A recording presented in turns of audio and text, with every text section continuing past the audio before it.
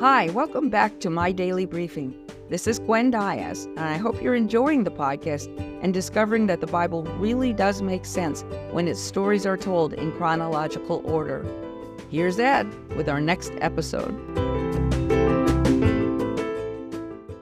Hi, it's Ed again. Let's go to episode 281, titled Death and Darkness. You can find these events in Matthew 27, Mark 15, Luke 23, and John chapter 19. As Jesus hung on the cross, he looked up and saw his mother Mary standing nearby with several other women. John, one of his disciples, was also there. Then Jesus spoke to Mary. "Dear woman, John is now your son," he said. Then he turned to John and said, "And Mary is now your mother." From then on, John took Mary into his home and loved her as his own mother. Suddenly, darkness covered the entire land. From noon until 3 o'clock, no one could see the sun. At 3 p.m., Jesus finally cried out, my God, why have you forsaken me?" By the way, this is the only time in Scripture that Jesus addressed God as anything but Father. Jesus was not able to remain in God's holy presence as he took on the sins of the whole world. The Father and the Son had to be separated while Jesus was dying on the cross. Some of those standing nearby heard Jesus cry out and thought he was calling for Elijah. Then Jesus spoke again and said, "I am thirsty." A man nearby ran to get a sponge. He filled it with wine and vinegar and put it on a long hyssop branch. Some of the people watching said, "Leave him alone. We want to see if Elijah comes to save him." But the man offered it to Jesus. Jesus had something very important he needed to say, and he wanted his words to be heard. So he accepted the drink and then announced, "It is finished." Jesus had accomplished everything he had come to do. The penalty for sin was fully paid. No longer did anyone have to be separated from God. Then with a loud voice he cried out, "Father, into your hands I commit my spirit." Then Jesus bowed his head and took his last breath.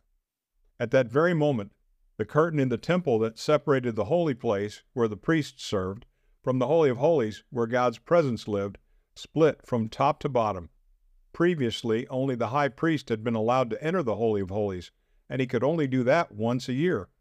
On that one day, called the Day of Atonement, he would offer incense and sprinkle blood from a sacrificial lamb to pay for any sins the Israelites had committed the year before. But when Jesus died, suddenly it was possible for anyone to enter God's presence at any time. The perfect lamb had been sacrificed, and the debt for everyone's sins had forever been paid. Simultaneously, several cataclysmic events took place in and around Jerusalem. Not only did the sky turn dark, a large earthquake shook the ground, causing huge boulders to split apart and tombs to break open. The bodies of many holy people who had died suddenly came to life and walked around Jerusalem. When the Roman centurion and his men who were guarding Jesus saw all this, they were terrified and exclaimed, "Surely this man was the Son of God." And they began to praise God. Later that afternoon, the Jewish religious leaders asked the soldiers to break the legs of the men on the crosses. They wanted to speed up the dying process so they would not have to contaminate themselves by touching any dead bodies after sunset, which marked the beginning of their Sabbath day.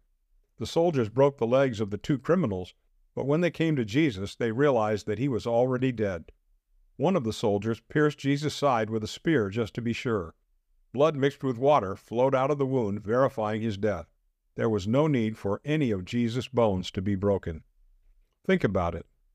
Do you understand the extent of the physical and spiritual agony that Jesus went through on the cross? Isaiah 53:4 says, "Surely he took up our pain and bore our suffering, yet we considered him punished by God, stricken by God, and afflicted. But he was pierced for our transgressions. He was crushed for our iniquities. The punishment that brought us peace was on him, and by his wounds we are healed. We all, like sheep, have gone astray. Each of us has turned to our own way, and the Lord has laid on him the iniquity of us all." Now here's the question. Can you begin to understand how much Jesus loves us to have endured all this? Since he was willing to suffer and die for you, shouldn't you be willing to live for him? Now go and live for him today.